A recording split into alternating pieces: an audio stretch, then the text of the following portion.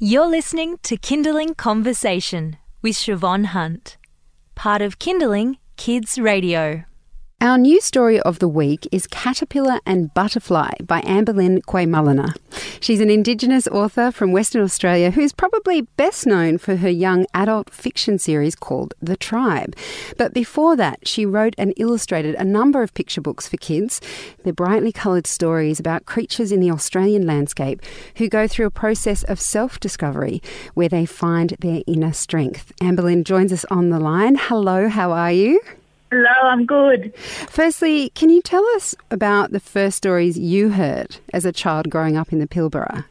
I didn't grow up in the Pilbara, so my family's from the Pilbara, but I grew up in Perth. And I guess a lot of the stories I heard growing up weren't in books. They were stories my grandma told me and my mum told me about their lives and their experiences. So I didn't have many books when I was a kid.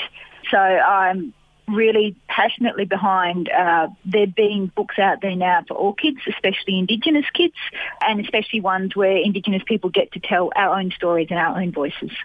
Growing up in Perth, did those stories from your mum and grandma, did that make you feel connected to the Pilbara, even though you didn't grow up there? Yeah. It did, and my great-grandmother as well. So being part of that place, even though I didn't grow up there, and being just part of my people.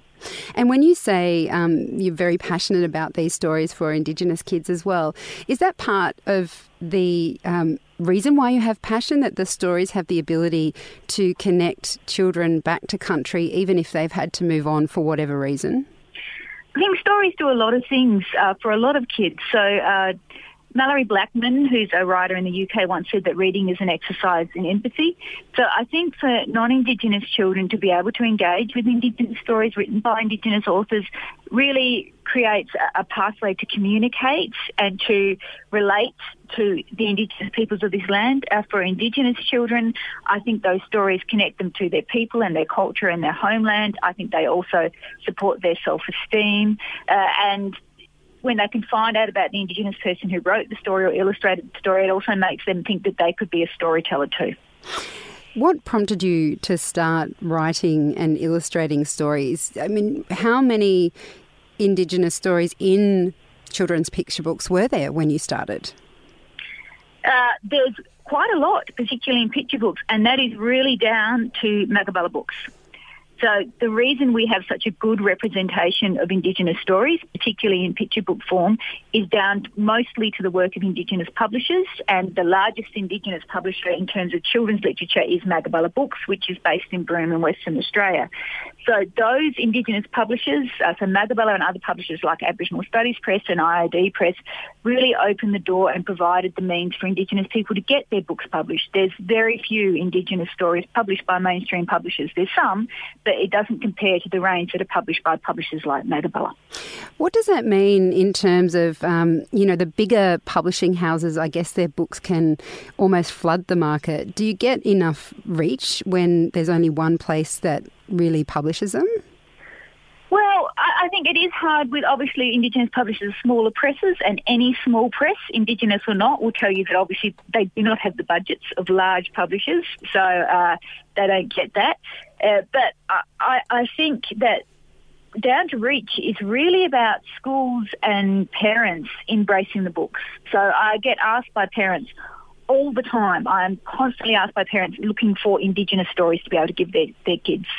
Indigenous parents and non-Indigenous parents really wanting that knowledge. And I say to them, look, the books are there. You just need to find them. If they're not in your school and you want them in your school, you need to be saying to the school, why aren't the books in the library? Where are they? We want those books in the library. These days, a lot of schools have reconciliation action plans, and most schools who have a reconciliation action plan will have as part of that purchasing books by Indigenous writers. So that's really improving the content of Indigenous books in the school system, which is terrific. You're listening to Kindling Conversation, and I'm speaking with author Ambelin Kwaymullina. She is the author of our new story of the week. It's Caterpillar and Butterfly. What inspired you to write this story?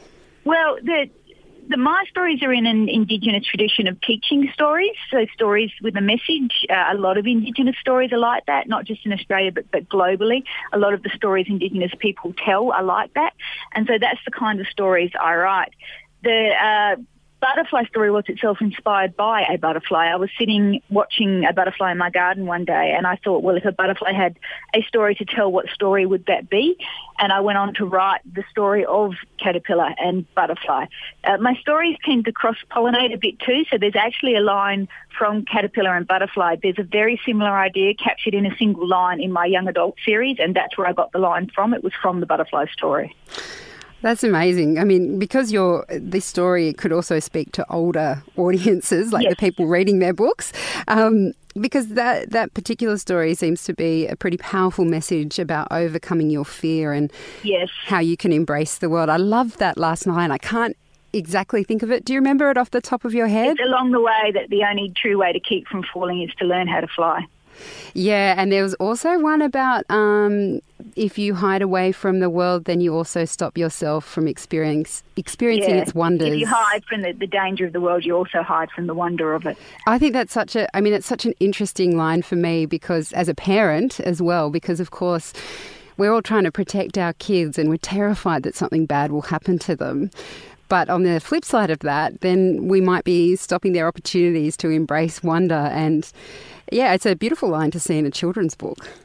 And I think too, the message of that story is also about teaching, and particularly teaching kids how to fly, is that, of course, everyone, well, sort of all normal people, I think, would want to protect all children from any harm whatsoever, ever. Yes. But given that you probably can't quite achieve that, Yeah.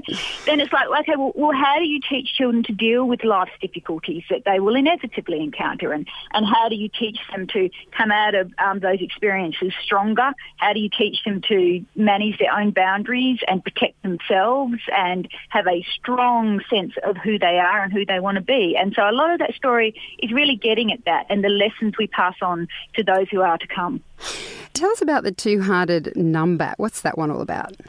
Well, that was one I wrote with my brother Zeke, and so it's about a numbat that has two hearts, one a tough heart of stone and another a heart of feather, and he thinks he has to choose one. So he goes on a journey and he has various adventures where he uses his different hearts, and when he gets to the end, he realises that he needs both of them. He needs both those sources of strength. And so Zeke and I wrote that together, and interestingly, that numbat story is one that really resonates with boys. So I mostly get boys or parents of boys telling me how much their child loves the numbat story. I do wonder if that has something to do with boys rejecting gender roles and saying, well, I can be strong, but I can be soft as well. It's okay to be both.